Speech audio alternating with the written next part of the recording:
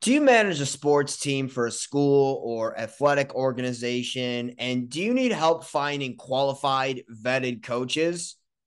I'd like to tell you all about my sponsorship called Coach Corner. Check it out at www.coachcorner.io, your hub for premier coaching talent. Also, are you an athletic coach of any level looking for your next coaching job in your area? Check out www.coachcorner.io, your hub for premier coaching talent. Coach Corner is a network of coaches and teams growing rapidly across the U.S., and their only goal is to help teams find coaches and coaches find teams. And now, when you sign up to partner with Coach Corner as a coach or athletic organization, if you enter referral code DOME, DOME, all caps, you will be entered into a rolling raffle for free Coach Corner swag and cash prizes. That's referral code DOME at www.coachcorner.io, your hub for premier coaching talent. Welcome back to another edition of the Off the Dome podcast. I hope you are all having a great day and night for those whenever you turn listening into this. This episode is brought to you by Brain Fuel and Coach Corner. I'd like to make a shout out to my sponsors for this pod. Wow. This Western Conference playoffs and this whole NBA playoffs, I just got to say this straight up. Because like every year when you were growing up, it's always Lakers Celtics, my era, where it was Kobe and Powell and Derek Fisher versus Kevin Garnett, Paul Pierce, Ray Allen. And then you go to the 10 straight finals LeBron James has made with any of his teams with the Miami Heat, and you usually get the Cavs Warriors in the finals. And nowadays it's all parity, right? I mean, after like the Warriors made the finals, then it was like Lakers Heat. Then we got more parity with Bucks and Suns, which no one expected that. And no one thought the Warriors and the Celtics would be in the finals last year. And this year, there's no clear-cut world beater. Yes, you have a great teams in the East. I mean, what the Bucks have done this year, best record in the league. Giannis having another MVP caliber season. The Sixers with Joel Embiid, who finally deserves that MVP. They could be a force, as well as Boston, the reigning Eastern Conference champions. But I look at the rest of the Eastern Conference. I think that it's really anyone's game. I mean, Bucks could win it, Celtics could win it, Sixers could win it. I don't think there's a clear. I think the other teams, the 4, 5, and 6, are all teams that are on the rise, but just aren't there yet. Like the Cavs, I think, are just a year or two away. The Knicks, I think, have made a big leap with Jalen Brunson. And Julius Randle has had an incredible season. Definitely redeemed himself after a subpar last year. The Nets, after all the drama they had with Kyrie and Kevin Durant and the trades, they held their own and they avoided the play-in by one game over the Miami Heat, who've been a major disappointment, definitely a step down. And that play-in is going to be, I mean, look, if you get the 17 play the Celtics, that's pretty much one thing. I mean, because because they're not like they're not, you're not going to get swept by them. I think you can maybe win a game off of them, but it's one thing. It's another difference if you are the A seed, have to play the Bucks and Giannis Antetokounmpo, Middleton, Holiday. They've won a chip before, and if you're young, inexperienced, like in that end, like say the Raptors, the Bulls, you get crushed in the playoffs in that format. And the East really, it's really those three teams that I could see winning, but there's no clear cut favorite, which is what I love about this whole playoffs, which we're going to talk about the West in a second. And there's a lot of parity. Like you could see anyone in this Western Conference, anyone that's in the top 7, right? In the Nuggets, Grizzlies, Kings, Suns, Clippers, Warriors, and my Los Angeles Lakers. Literally any of them could win the West. So what I love about this game, the NBA now, There's no clear in years past, you get one team from the East, one team from the West, and you know that these two teams are going to meet up, Cavs Warriors, or you know that the Miami Heat are always going to represent the Eastern Conference with LeBron, Dwayne Wade, and Chris Bosh. Now it's different, which has now made things very interesting for this season. And that's what I love. But we're going to talk about the CBA, which could affect a league problem a little bit later in the show. But as of right now, I mean, look, this playoffs and the amount of parity between the teams, like, and the injuries that each team has, and there's parity everywhere. The West is wide open, which is what I love about this league. And I was looking at these matchups like in the West. Like, I don't think anybody fears the Denver Nuggets. I don't think the Grizzlies have probably overall have had the most well-rounded team before the Kevin Durant trade, obviously, to Phoenix, but they've had some problems themselves, obviously, with the whole Ja Morant incident, which has kind of put a bugaboo on them in that end. But still 51-31 is impressive. The Kings have been like the story of the NBA this year. The highest offensive efficiency rating in NBA history this past season. But there's concern though, right? Because they're a young, inexperienced team and they don't have a lot of playoff experience and they are not that great of a defensive team, but they've been great all year. They're a fun story to watch. Mike Brown, will give him his flowers, coach of the year. The Suns, to be honest with you, I think they could be the favorite out of the Western Conference if they're healthy and in the right frame of mind. I mean, Kevin Durant, here's a great fact about Kevin Durant. He's like 19-1 in all the games that he's played for each of his teams, going back to Brooklyn and Phoenix. Like, you want to talk about a difference maker. He is a difference maker for whatever team he's on. Now, we could debate about the type of pass he chose, which were pretty much easy pass, if you want to call it that. But I got to give Kevin to this. He did a great job with Phoenix when in all the games he's played. They're 8-0 in all the games Kevin Durant has played, and he can fit anywhere. The Clippers, it hurts them that Paul George is out right now with the MCL sprain. I think he's going to be reevaluated this week, and that hurts them, at least for this round. If they were playing Sacramento in round one, I give them a very good chance without Paul George. But against a team like Phoenix, with the most lethal scorer in the game at Kevin Durant, Devin Booker, who's just a walking bucket, who could get you 25 a game in his sleep, and you have DeAndre Ayton, who, not always the biggest fan of him, but he's still a factor, right? He still can get rebounds. He's still a force in the paint.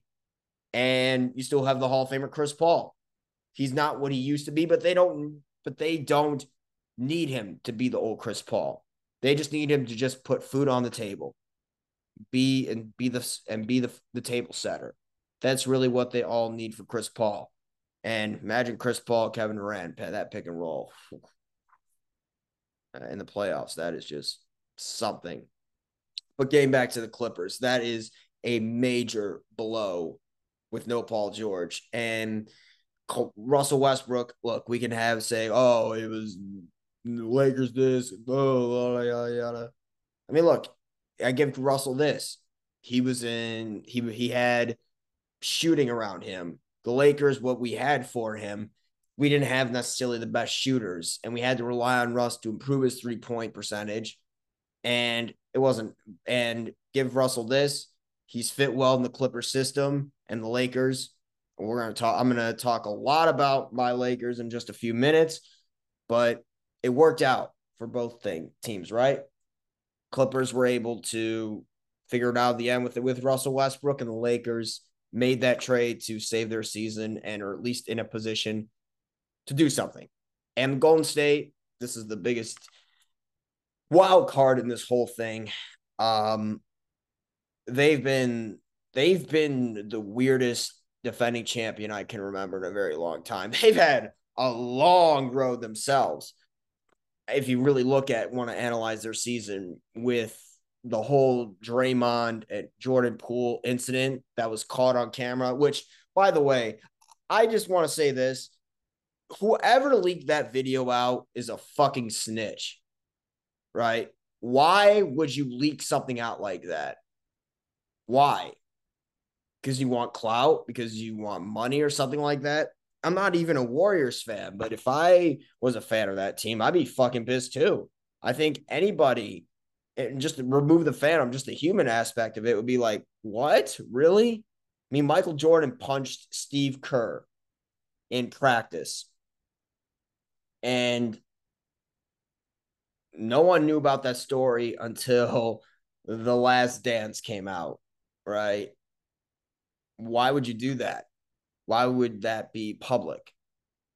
And they've had a long road to climb. I mean, they've had the best home record in the league at 33-8, but the worst road record, one of the worst road records in the league at 11-30. The only teams worse on the road this past season were the only teams that were worse record wise on the road this year were the Detroit Pistons, then the San Antonio Spurs, and the Houston Rockets. Those were the only three teams that had worse road records than the Golden State Warriors did, which is pretty sad. But I give them this. They were able to at least get themselves into this position with Andrew Wiggins coming back, and I give them a shot, just like I give all the other six other teams in the West, which we're going to lead into my Los Angeles Lakers. I feel like I'm obligated to talk about them because I talk about them the most. I'm a fan of them, and I tweet about them. And I got to say this.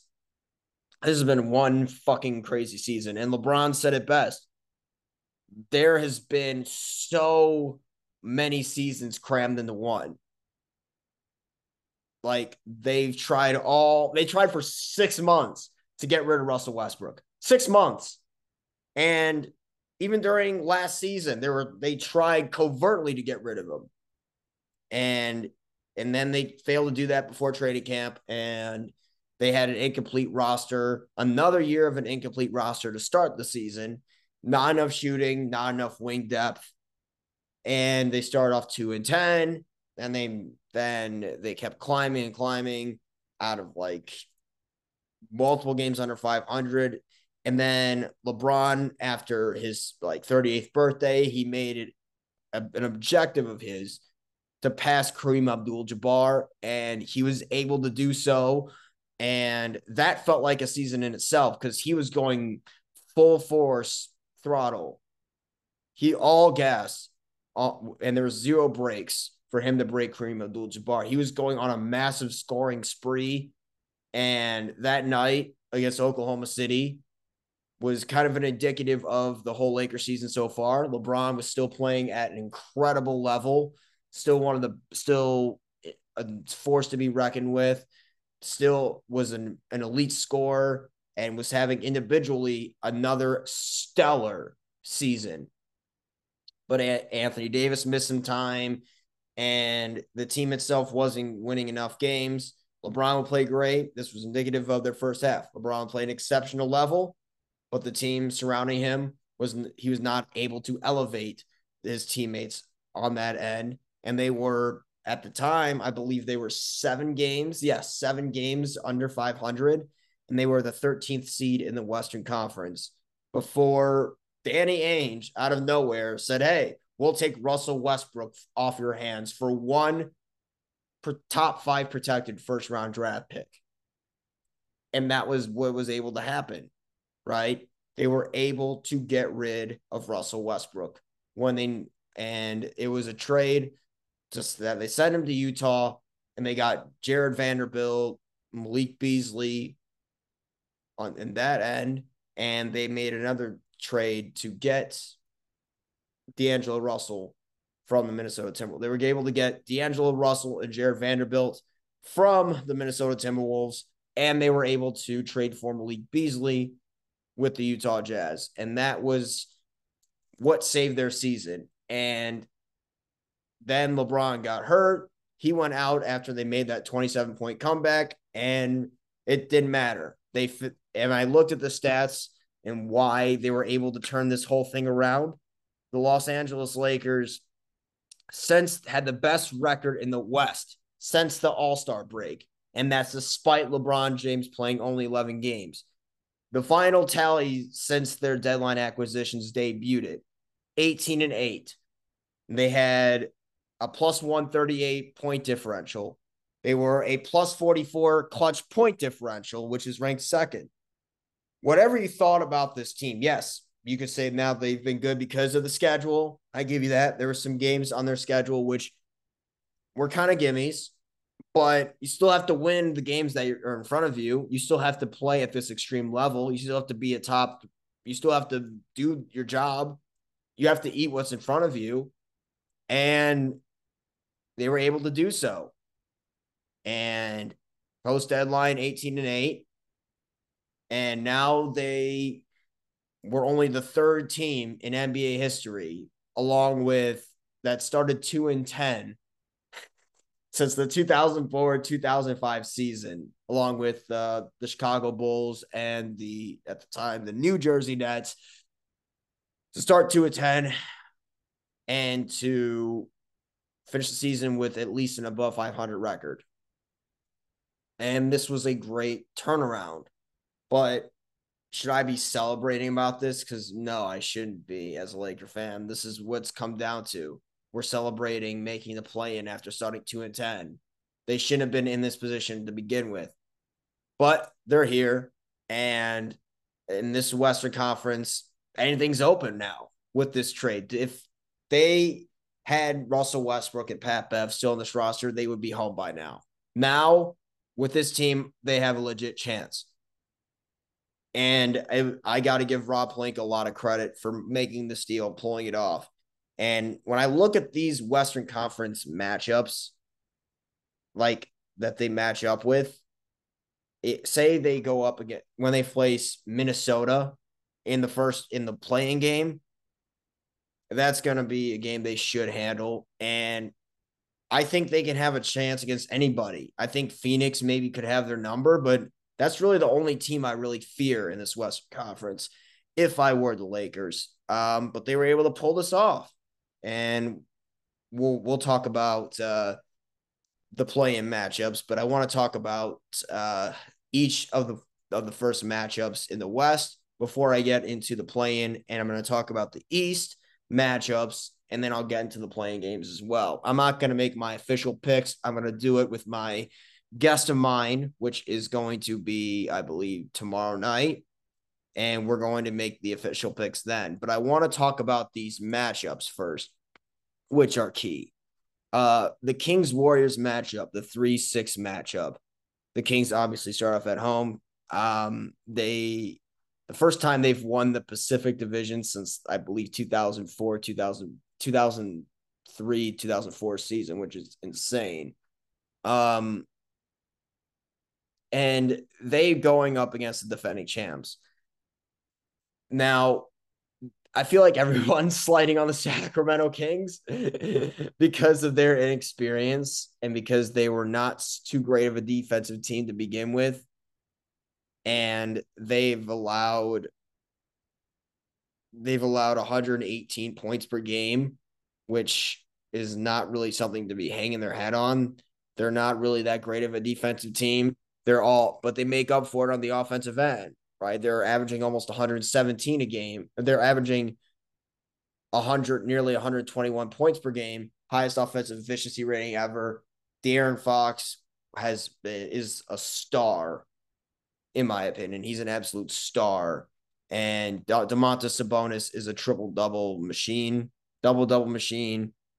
And I think that match between him and Kevon Looney is going to be very big down low. Now, the key is in this whole thing, I think Golden State has a clear-cut edge because of the experience factor. They're a much better defensive team. They're a little bit better. They're a better shooting team. Obviously, they have the greatest shooter of all time and a top 5 shooter of all time, right? Steph and Clay. They have Draymond, who people can criticize him for all the shit he talks, but he makes up for it. He does the little things, right? He's a rebounder. He's still one of the best defenders in the league, and he's a very good passer. He does other things to impact that's not scoring related. And they have Dante DiVincenzo off the bench, Jordan Poole, who would be a starter on every other team. And this is their 6th man, and he's been phenomenal for them this past season.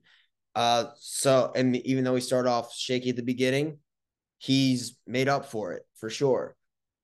This is going to be Warriors heavy. The X factor here is going to be Andrew Wiggins if they can make a legit title run, because he's missed 21 games because of that personal matter due to his father. I wish the best for him. They have not been great on the road, even with Andrew Wiggins this past year. And they say, oh, it's playoff time. They can easily make a run. I think it's a stretch to say. I'm not going to be the people on the bandwagon that says they're going to win a championship immediately because they have Wiggins. I mean, he didn't even play like in the games when he like came back to join the team. He still has to ramp up into game shape, and it's going to be an adjustment for sure playing with Wiggins as opposed to as they were getting used to playing without Andrew Wiggins. And that game is going to be that series is going to be very indicative on how much of an impact Wiggins will be. I think they're still fine in that series, even if Wiggins isn't like full there yet, physicality wise, but it's going to get harder every round, assuming they pass that series and have to face either Memphis or the Lakers, 2 very physical big teams that can give them some problems. But I think the Warriors have size advantage with Looney. And they have Draymond. They have the experience. The Warriors should handle. I'm not going to make my official picks yet, but the Warriors should be the favorite in this series easily. They'll win. I could see them winning in 5, maybe at best case 6, but I think the Warriors will be fine in that series. Now, this series, the Suns Clippers series, this series is going to be very interesting because it's Kevin Durant versus Russell Westbrook. And the first time they've faced each other in the playoffs ever, which is crazy nuts. And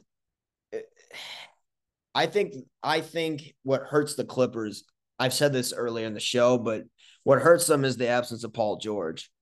And he was playing really well, and they were starting to figure it out with Russell Westbrook, which is why one of the reasons why is because they haven't played him in the 4th quarter, but they've been figuring it out. And then Paul George unfortunately gets hurt on that freak play against Lou Dort. Now he's off crutches. Now if they were playing Sacramento, I think they'd win that series, but this is different. You're going up against the most lethal scorer in basketball in Kevin Durant. And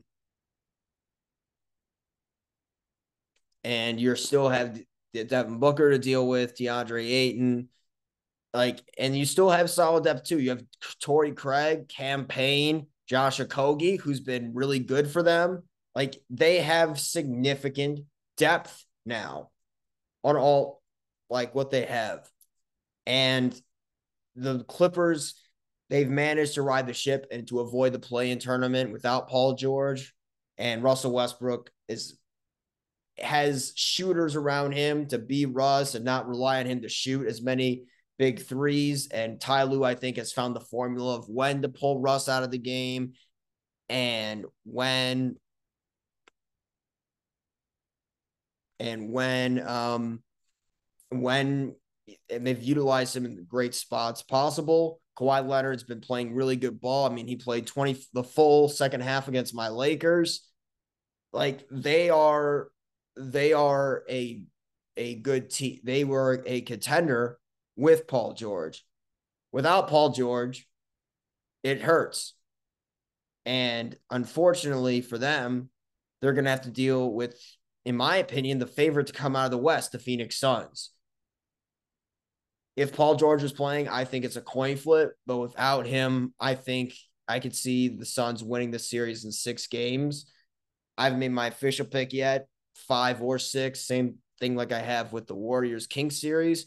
But I look at it, they have so many different matchups to exploit.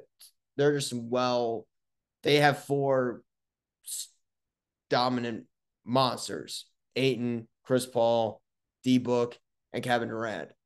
The Clippers have nice role players: Bones Highland, who's played very well for him, Norman Powell, who, if he had played enough games, he'd probably be the 6th man of the year. Even though he wasn't that great on defense this year, he's still a bucket easily.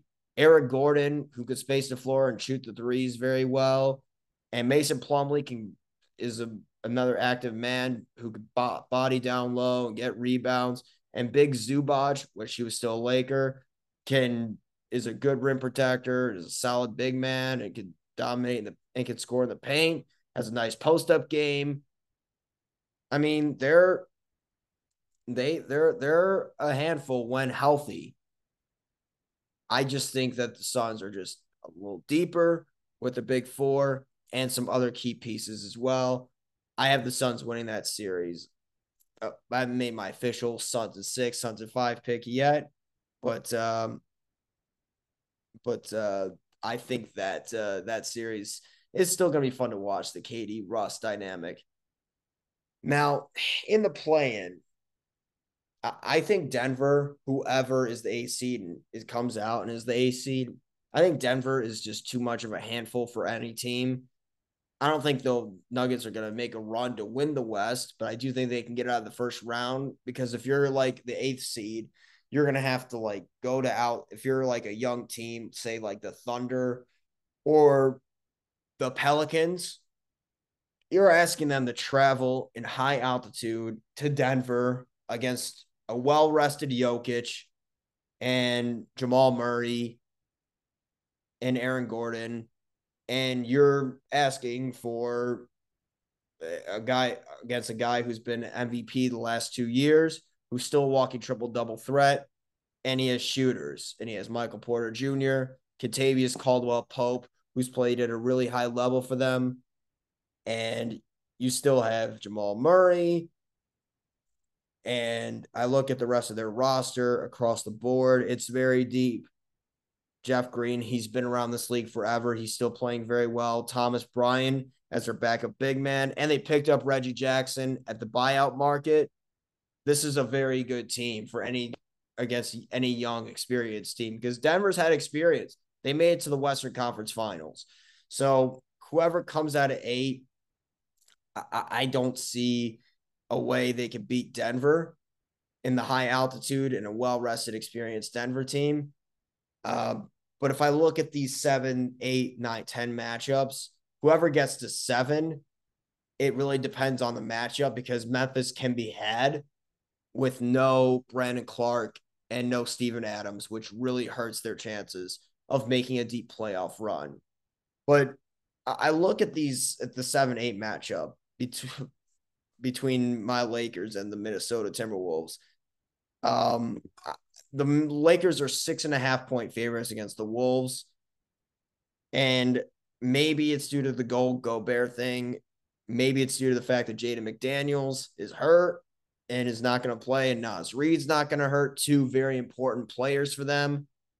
And the Lakers I think we got fortunate in this round to face a fucked up mentally Minnesota Timberwolves team. Because I got to tell you, what happened today with the Minnesota Timberwolves was absolutely fucking horrific. Like, tempers flare, right? And the same thing that happened in the Clippers Suns game, like with Mason Plumlee and Bones Highland. Like, why would you teammates have to make a scene out of things and just start having a physical altercation with another person? Like, why? Like, that was so stupid. Like, and you're asking these teams, and well, at least the Clippers have a week off to talk through that. The Minnesota Timberwolves have to play Tuesday night at Staples Center or crypto.com arena. And you're expecting them to resolve this immediately? I mean, Mike Conley said that they were in the group chat, Rudy Gobert immediately apologized, but it's going to take more of an apology to make up for that. That's so stupid what Gobert did. And forget that stupid trade they made for Rudy Gobert. They gave up, what was it? Malik Beasley and Vanderbilt and like all these pieces, like, and multiple first round picks just to get Rudy Gobert, which I thought was just not a great trade at all. That much capital for Gobert, who clogs the lane with Karl Anthony Towns, lack of spacing. Yeah, he can defend in a team that doesn't have another big man, but the spacing is a clusterfuck. And Rudy Gobert is not a good offensive player. He just dunks. He's in the lane and he's doesn't really have a polished offensive game whatsoever. And unfortunately, their best defender may be suspended because of that whole thing he did where he punched Kyle Anderson. And this is what was said like after the whole this is what was said after the whole they caught this on tape. They caught this like of the quotes of what was said between Rudy Gobert and Kyle Anderson. Rudy Gobert escalated verbal argument to a physical encounter after Kyle Anderson told him to shut the fuck up, bitch. The disagreement started with Anderson telling Gobert to block some shots and Gobert telling him to grab a rebound and ended with a punch and Gobert getting sent home during the game, according to Woj. And Gobert later sent an apologetic text to teammates in a group chat per Mike Conley, quote, "We'll speak about it and move on. We're grown men." Okay, at least the Golden State Warriors had a full season to deal with that.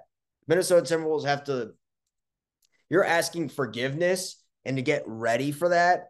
And to top it all off, the cherry on top of this whole pathetic Sunday, see what I did there? Sunday, meaning the ice cream, and today, Sunday.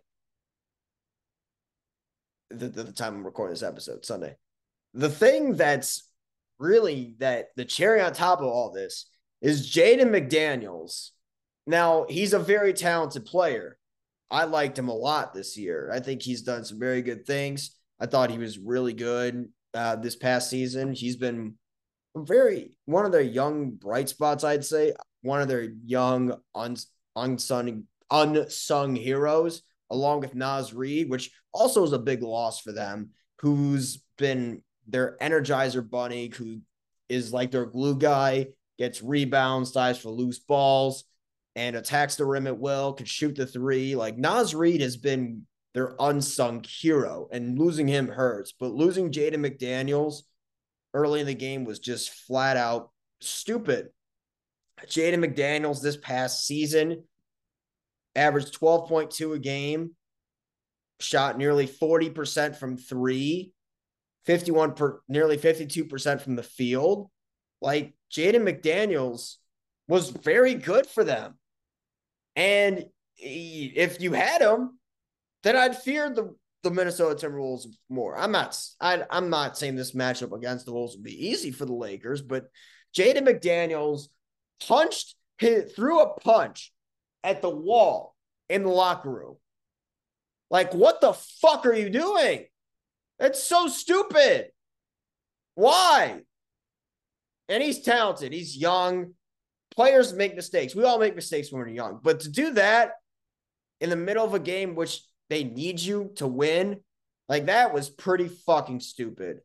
And they needed you in that game against the Lakers, and he's not going to be available, which hurts them in a lot of ways. And Gobert, even if Gobert was going to play, I don't even know if that team's mentally right. And there is, during LeBron's finals run with the Cavs, when they beat the Warriors, he said in the locker room after, when the Warriors started to crumble that series away, And when the Warriors lost game 6, LeBron said to the team, they're fucked up mentally.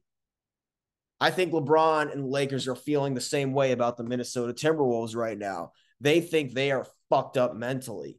And you know what? I wouldn't be surprised if he was telling that to if he told that to his team after the game against Utah. When he said to the team, the Wolves are fucked up mentally. Now, the Lakers have the experience with LeBron, Anthony Davis, D'Angelo Russell, and Jared Vanderbilt and Malik Beasley want to get revenge against their former team, and they're out for blood. And Karl-Anthony Towns and Anthony Edwards, I have a lot of respect for, and they were the play-in champions of last year. And Mike Conley is a well-established veteran point guard. I have a lot of respect for him as well. Kyle Anderson, I like a lot. But when you miss 2 key pieces already with Naz Reid and Jaden McDaniels, one of them was a freak injury. The other one was just another guy just being flat out stupid. And Gobert, who may be suspended, I don't know for sure. I think the line is 6.5. Maybe I'm overthinking the line, maybe because the Lakers are the home team, I think. Or they're just saying that Rudy Gobert is probably not going to play because of the suspension. I don't know. I'm just speculating at this point. I don't have any inside tracks to this whole scenario. But the Lakers have the experience, and they have Jared Vanderbilt, who's who's a solid on-ball defender, and they're getting Dennis Schroeder back, and Rui Hachimura has been played well against Utah, Troy Brown Jr., and Austin Reeves, who's been godsend. I'm going to talk a little bit more about them. Like, if they advance against Minnesota, I think we can make a run at this thing. I think the Lakers are just better. If Naz Reid and Jay McDaniels are playing, I would fear them more. But I think the Lakers got this one. And I'm going to say they win and they play Memphis in the first round. Now, the 9-10 seed. Now, this is like assuming like the Lakers get the 7th seed, then the loser of the 7-8 seed, which will be Minnesota, would have to play the winner of the 9-10, which is the Pelicans and the Thunder, which really is kind of, it is, I've been back and forth on this one. Pelicans are 5-point favorites. I expect it maybe 3.5, maybe 3. I personally wouldn't mind seeing either team make it out. Like, I think it's both good for the league. The Thunder have been great this year. Great story. No one expected them to be a play-in team, but Mark Daigneault got these guys playing very well. Shai Gilgeous-Alexander is a borderline superstar, and he's probably going to make All-NBA first team because of the amount of games he's played and due to the fact that he's been phenomenal. I mean, Shai Gilgeous-Alexander's had a breakout year. If you look at what he did this past season for the Thunder, this was a breakout year in the making. And if you want to debate on who won that trade between the Thunder and the Clippers, I mean, I get why the Clippers had to do it in the first place to get another superstar caliber player to pair up with Kawhi Leonard. Paul George was very good for them when healthy, even though he's missed a lot of games. But Shai Gilgeous-Alexander is a superstar in the making. I mean, he was named to his first ever All-Star game as reserve, and he became the first player in Thunder history to score 40-plus points on 80% shooting in a game in a win over Portland. If you look at the year he's had, these are like video game type numbers. He's averaging 31.4 points per game, 51% from the field, only a 34.5% from 3, but 90.5% from the free throw line, 90% foul shooter. That was incredible what he was able to do with this Thunder team. And the Pelicans, they have Brandon Ingram, who's been playing some lights out basketball for them, and they've started to get on a roll. And if they had won against Minnesota, I would fear for the Lakers in that matchup against New Orleans. But luckily, we got a break and we're playing the fucked up Minnesota Timberwolves. But the Pelicans have been very good. They've won. They've went on a huge roll lately to avoid getting out of the play-in contention. I mean, if you look at what the Pelicans have done, eh, what they've done, they've won 1, 2, 3, 4, 5. They've won 11 out of their last 13 games. They've been playing great they've been playing great of late. But Brandon Ingram has been playing just as well as anyone in the league has. Troy Murphy, Valanciunas, CJ McCollum, and they were doing this without Jose Alvarado. They're a dangerous team. And I don't know why they didn't win that game against Minnesota, but I think they could be a solid team to get the 8th seed. And I give them a good chance against Minnesota, assuming that the Lakers take care of their business in that game. So I'm going to say New Orleans will handle Oklahoma City in that game. I haven't made my official picks yet, but I'm leaning towards New Orleans because they're a much bigger team than the Thunder are. And I think they just have the difference is the Pelican. Brandon Ingram has another scorer alongside the Brandon Ingram has another scorer around him, and that's CJ McCollum. The Thunder just have it's really Shea or bust. And that's the factor I'm considering, and that they're just a bigger team with Valanciunas. So I'm going to lean towards the Pelicans in this one. Now, the Eastern Conference matchups. I mean, whoever's going to play Milwaukee is a death sentence. They're going to lose and they're going to get swept, or at least gentlemen swept. The 3-6 matchup, I don't know why we're going to waste so much time talking about this. Now, if it was Sixers Heat, that series alone, I think would be really, really good. But unfortunately, we're thinking of the storylines in that series. Jimmy Butler against his former team again, who said, you chose Tobias Harris over me, like that sort of thing. But he's not the 6th seed. The Brooklyn Nets are the 6th seed, and Mikal Bridges is Iron Man. He played 83 games this entire year, which with that trade from the Suns to the Nets. And Mikal Bridges on the Brooklyn Nets, I could just pull up his stats, what he did, like he was a little heartbroken to be traded from Phoenix, saying, shit, I would have made that trade himself. But what he did with Brooklyn out of the 27 games he played, he averaged 26 a game, nearly 38% from three, nearly 90% from the foul line. And he's played every single game. That's incredible. That's impossibly great what Mikal Bridges did by playing every game. Like, it's like the perfect attendance record in class. You show up every single day at school and you do the work, and he's the perfect student. And I'm going to talk about the CBA in a second, which I think is a little bullshit. But, I mean, I give them credit. He's been a great story. But the Brooklyn Nets with the trade are very young.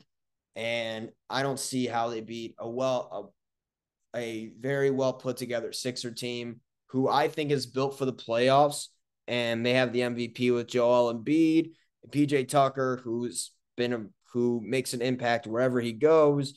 And Tyrese Maxey's like a star in the making.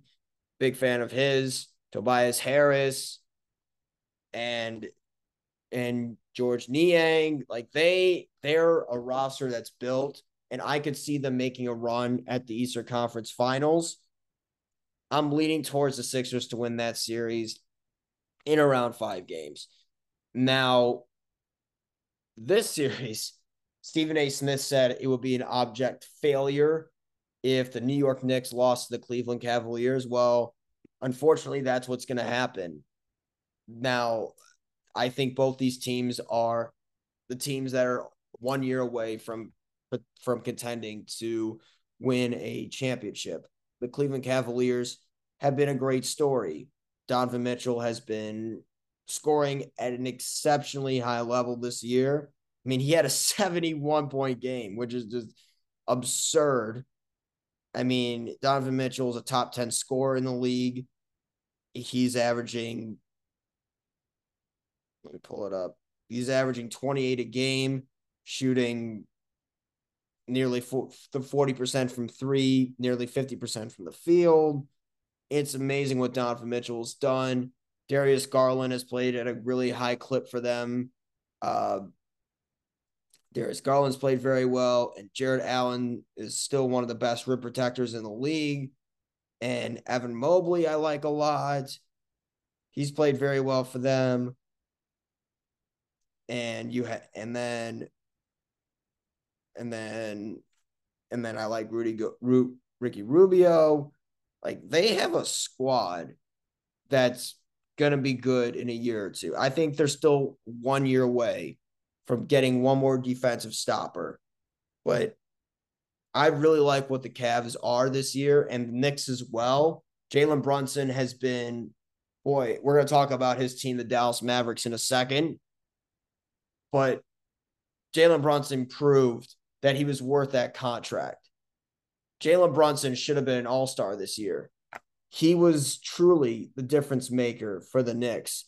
As great as Julius Randle's been, this team would have not been in this position without Jalen Brunson. Jalen Brunson on the year, he's averaging 24 a game, shooting nearly 50% from the field, nearly 42 from three. He's the difference maker. And one of the things that made him so great with Luka Doncic is that he could play off ball. Luka could be the on-ball facilitator. Brunson, he doesn't need the ball in his hands to be effective. He can spot up and shoot from three. He's that kind of guy. And Emmanuel Quickly's been playing really well. Barrett's been playing solid. Obi Toppin. Like, they have a good team, but I just think that it's it's a difference when you're starting off at home as opposed to on the road. And I think I could see that series going 7 games. It's a coin flip, but I'm probably going to lean towards Cleveland in that respect. And now these are just like, these weren't my official picks yet. I'm going to dive into them once we get into later of the week, once the official playoffs are crystallized, once we know who's winning what matchup. But I want to talk about a team because I feel like I'm supposed to talk about this team. The Dallas Mavericks, who supposedly tanked against the Chicago Bulls. Luka Doncic played 1 quarter and didn't play the rest of the way. Now, who's to blame for this whole clusterfuck? Well, there's a lot. You could blame the fact that they've not been a good defensive team.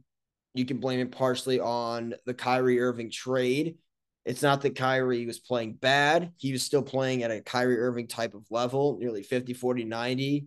He's played better without Luka Doncic, and they've had a winning record when it was just Kyrie and not Luka Doncic. And what's crazy to me is I don't even know why the thing that messed him up was Mark Cuban said it was more so the parents of why they didn't re-sign Jalen Brunson, because they wanted more than what he was worth. And I think Mark Cuban didn't want to pay him that contract he was seeking, mainly due to the fact that he thought he was playing great because he was in a contract year, and they didn't think he would, and they thought it was an aberration, and they didn't think he'd play at that exceptional level again. But why would you assume that when you've seen him in the gym, in the off season, in the training camp, putting the work in and playing at a very high level from when he was drafted to summer league to preseason to being a big factor in the playoffs and to helping lead Luka Doncic to the Western Conference Finals? I don't get that. I don't get why you wouldn't want to re-sign Jalen Brunson. I thought that was a big mistake on their part. A. And B was, despite that, they were still the fourth seed in a very tough Western Conference that's really up for grabs. Then they traded for Kyrie Irving because he wanted out and they wanted someone to take pressure off Luka Doncic because Kyrie Irving was the leading fourth quarter scorer. We get all that.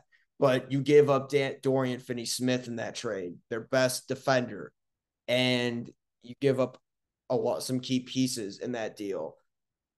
And they have not been the same since. When they're literally just, when you have two pieces that don't play defense to an already not that great defensive team, it really is a recipe for disaster. And you could blame it on that aspect as well.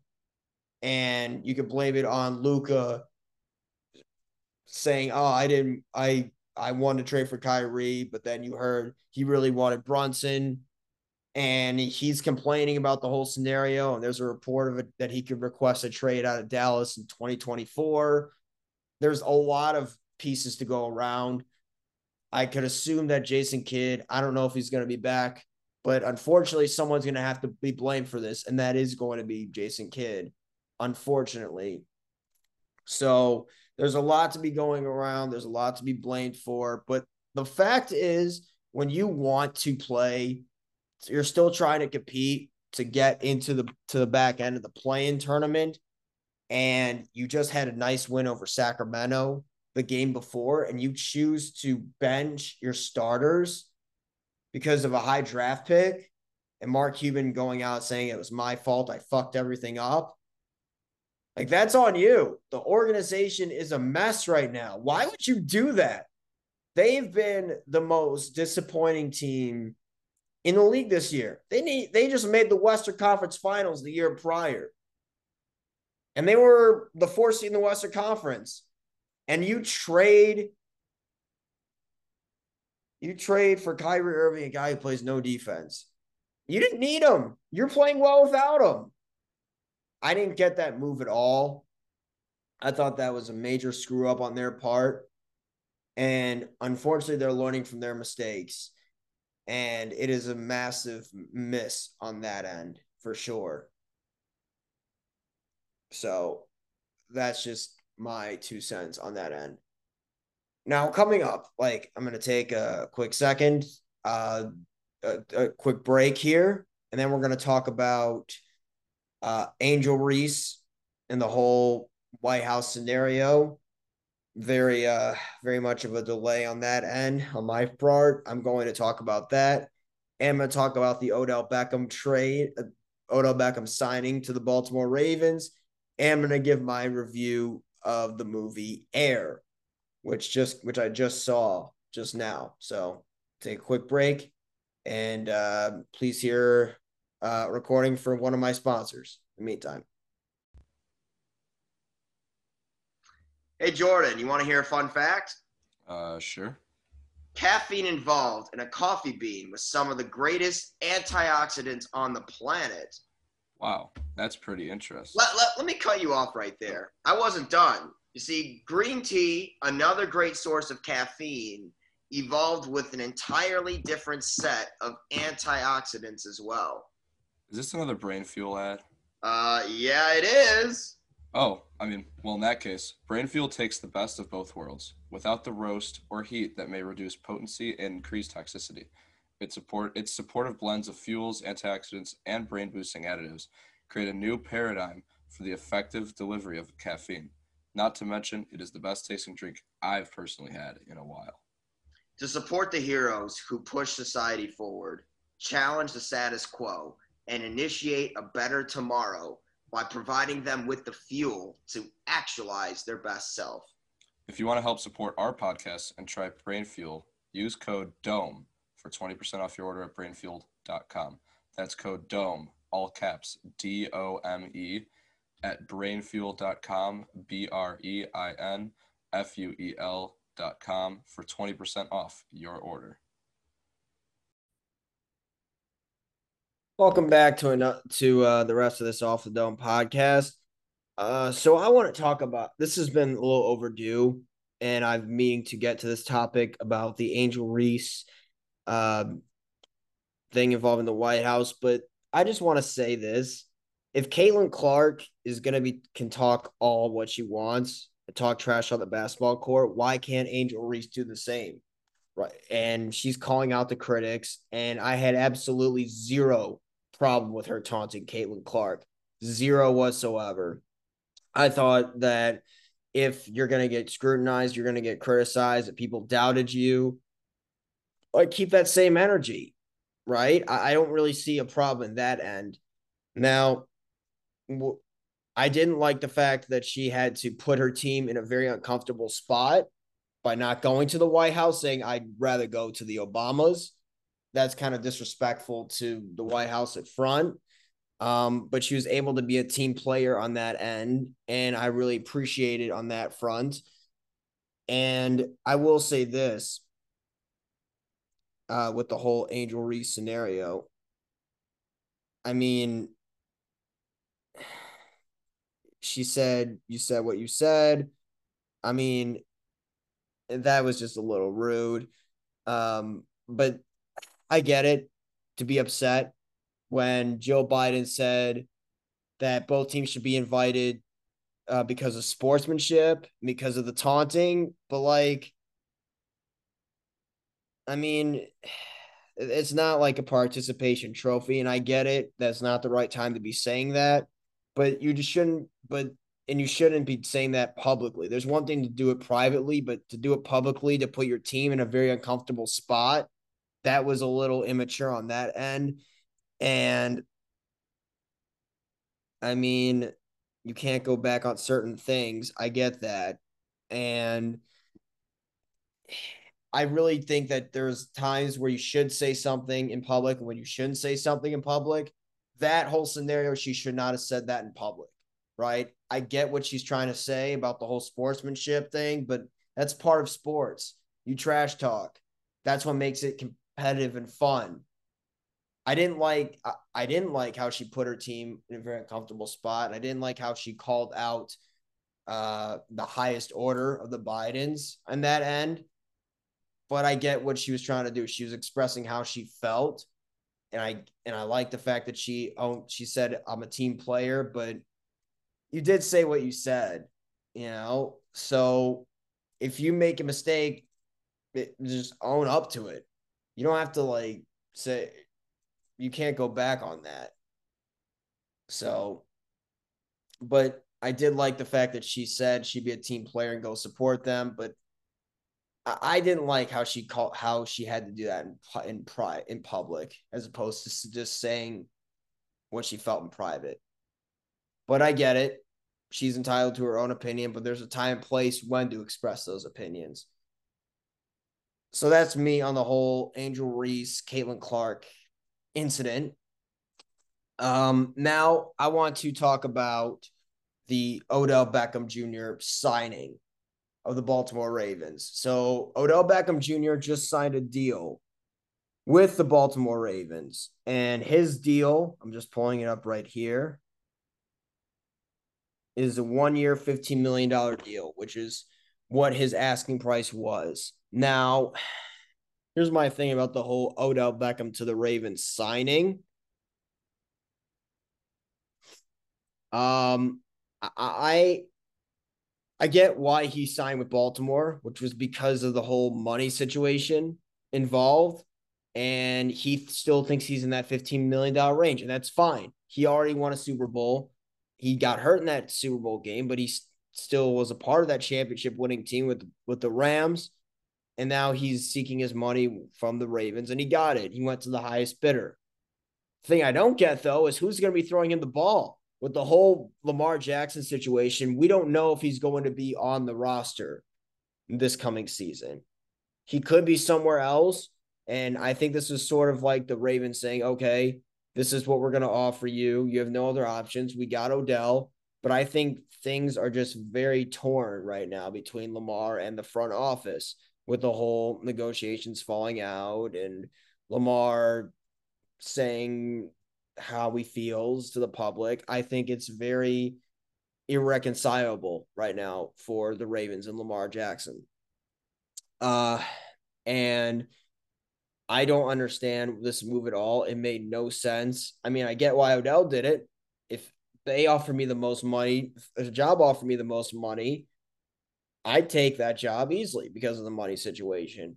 But I don't get it for the Ravens sense. If you don't know who's going to be the quarterback, Lamar Jackson scenario with Odell, he's not the same Odell Beckham. He's had 2 knee surgeries and he missed a full season last year. And like Jerry Jones didn't want to sign him because he failed a physical. Odell Beckham Jr. is not healthy. He's not what he was. He's a good third receiver, but he's lacks explosiveness what he once was, and these knee injuries don't go away. And Tom Brady said it best after he tore his ACL. It's a lifelong knee injury. Now, granted, his quarterback position was his position in the NFL was very stationary, so it didn't require a lot of whole running and a lot of movement. He never was a big runner at the quarterback position. Odell Beckham Jr., his whole game is based off of explosiveness.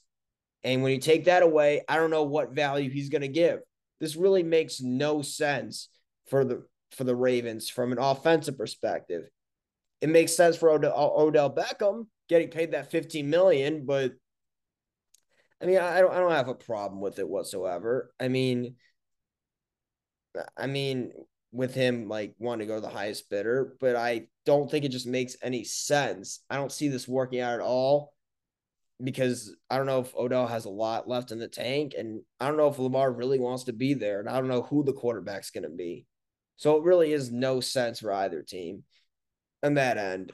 Now, I want to finish this episode off by talking about the movie Air, which I just saw. And I usually don't do movie reviews on my sports podcast, but I'm going to make an exception for this one because this is a sports movie, obviously, a sports marketing movie, Air, and it was directed by Ben Affleck, and it stars himself, Matt Damon. Great cast. Matt Damon was in it. Jason Bateman was in it. Chris Messina was in it. And Jason Bateman, Viola Davis, who plays Dolores Jordan, who Michael Jordan requested to play his mom, gave a great performance. And this movie is really about the birth of the Air Jordan. And it showed that Nike was at the lowest point back in 1984. They were in the lowest competition between Converse and Adidas. And they were struggling to sign players in their basketball division. And they were able to do so when Sonny Vaccaro, Matt Damon's character, saw something different in Michael Jordan. After this is kind of going to be, by the way, spoiler filled because I don't really say it's spoiler because it's based off of a true story and some people know the story, but I'm just going to give spoilers away. But pretty much what he thought separated Jordan from everybody else was they kept replaying the shot, the 1982 shot, which was North Carolina versus Georgetown, where Michael Jordan hit the game-winning shot, 1982 national championship game. And they replayed it. He replayed it multiple times, and he saw that he was just different. He was calm, collected, and that he was the number one option. And he was unfazed by the moment. And people were seeing it as, oh, design play. But no, Sonny Vaccaro saw it different, of a guy who's just different than everybody else, who's not afraid of the big moment, who's fearless. And that's something that goes along with what he thought Nike should be. And one of the things I loved about Air was the fact that when they were at their lowest point, when they were advised, Sonny Vaccaro, to not do this, not take a risk and go to see Dolores Jordan.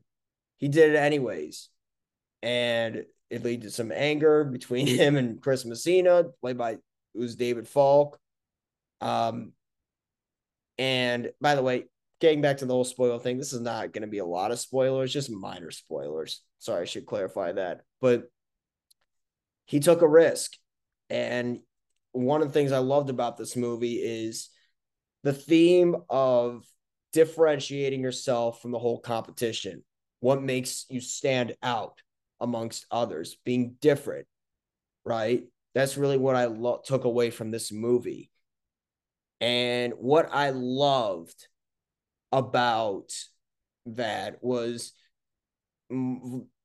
but when that conversation, one of my favorite scenes from this movie was the conversation between Matt Damon and Viola Davis, where Matt Damon said, "Listen, you're gonna see these things in a meeting," and with Converse, right? They're gonna say, "Oh, you're just another. We're thrilled to have you to our basketball division. You're a great player, yada yada yada." Same thing with Adidas and Converse, and Sonny Vaccaro said, if you Steve, if you experience any of these things, I want you to consider speaking with us. And what happened was, that whole monologue with Matt Damon pitching to the Jordan family about what makes him different, which was not like the shoe itself, but him in the shoe. It made him, Michael Jordan, the shoe. It made him the brand and the face of Nike. If he went to Adidas or Converse, he'd just be another guy. They they put their $250,000 on the line for Michael Jordan, and they would give him incentives and gross profit as well. The first player to do that. And Phil Knight, who was hesitant at first, played by Ben Affleck, whose character is mainly about Zen and being peaceful in a very comedic way, was eventually agreed to do so. And what I loved about this, that monologue, where Damon talked to the Jordan family about, to Michael in particular, when he said, "Listen, you're gonna experience some failure in life, but you are the most sensational basketball player he's ever seen. It's an all-American story about a guy who comes out of nowhere, kind of like how Nike did, and revitalized the whole industry." It was not about the shoe itself. It was about the man who was the face of the shoe, the Air Jordan sneaker. And it was illegal at the time to have any other colors other than white. So Sonny Vaccaro said that Nike would pay for all the fines of Michael Jordan's games in which he wasn't wearing that. And I loved the cast in this movie. I thought Damon was great as a salesman for Nike, as Sonny Vaccaro. I thought Ben Affleck was great as Phil Knight. Jason Bateman and his backstory about how this job is everything to him because he only sees his daughter like once a week. That's a whole great aspect of the story. And I loved the persistence Viola Davis had, and Jordan made a good call in wanting to have Viola Davis as his mom. She was very persistent, but very protective of her son's brand. And she said that she really made an exclamation of what makes her son different from everybody else. And Damon saw, and Nike saw that, and you saw what he was able to do. And we can go into the GOAT debate all we want, but it's hard to deny the impact Michael Jordan has had on the whole sneaker game and in pop culture with the Air Jordan brand, with the sneaker for sure. And I thought that the cast was great. I thought the story was very riveting, and you got to see the behind the scenes negotiation tactics of a company and the sales pitch. And it's a good movie if you're in sales or marketing side of things in the sports industry, of how it works and how negotiations work and how to be persistent. And that's something I really took away from this movie, is being differentiating from yourselves, how to market yourself and what makes you different from everybody else. Like, anybody could say they're a great company. Anybody could say that you'd be great for this company, but why you're great for this company? What's the why in it? What's the it factor that helps differentiate yourself? And that's what I really loved and what I took away from this movie. This is sort of like Jerry Maguire in a sense. I know people are going to compare this movie to Jerry Maguire. Um, Obviously, that movie dealt with the whole sports agency side of things. This movie deals with sports marketing and and as far as the brand side of things, it's brand management. But they're both similar as far as like tactics about how to get what you want in a very competitive industry. And that's something I really loved and appreciated. These movies, Jerry Maguire and Air, are both about how the meat is made and the behind the scenes aspect of negotiations. I think we can debate on which movie's better. I need to see Air a few more times before I compare the two together. I think this movie, as a pure movie, Jerry Maguire is more of like an entertaining, like quotable lines. It's Jerry Maguire. But as far as if you're a sports person that's wants a most realistic thing about the industry and negotiation aspect, then I like Air. I think this is a well-made movie. I thought the dialogue was very intriguing. I thought the story was very fast-paced. I thought the acting was great. This is my favorite movie so far of 2023. I really do. This was a great movie, and I highly recommend all of you going to see this movie. And that's coming from a big LeBron guy. All righty, that concludes my episode for this one. For this episode, thank you all for listening to another edition of the Off the Dome podcast. Have a great day and a great night. Go get them.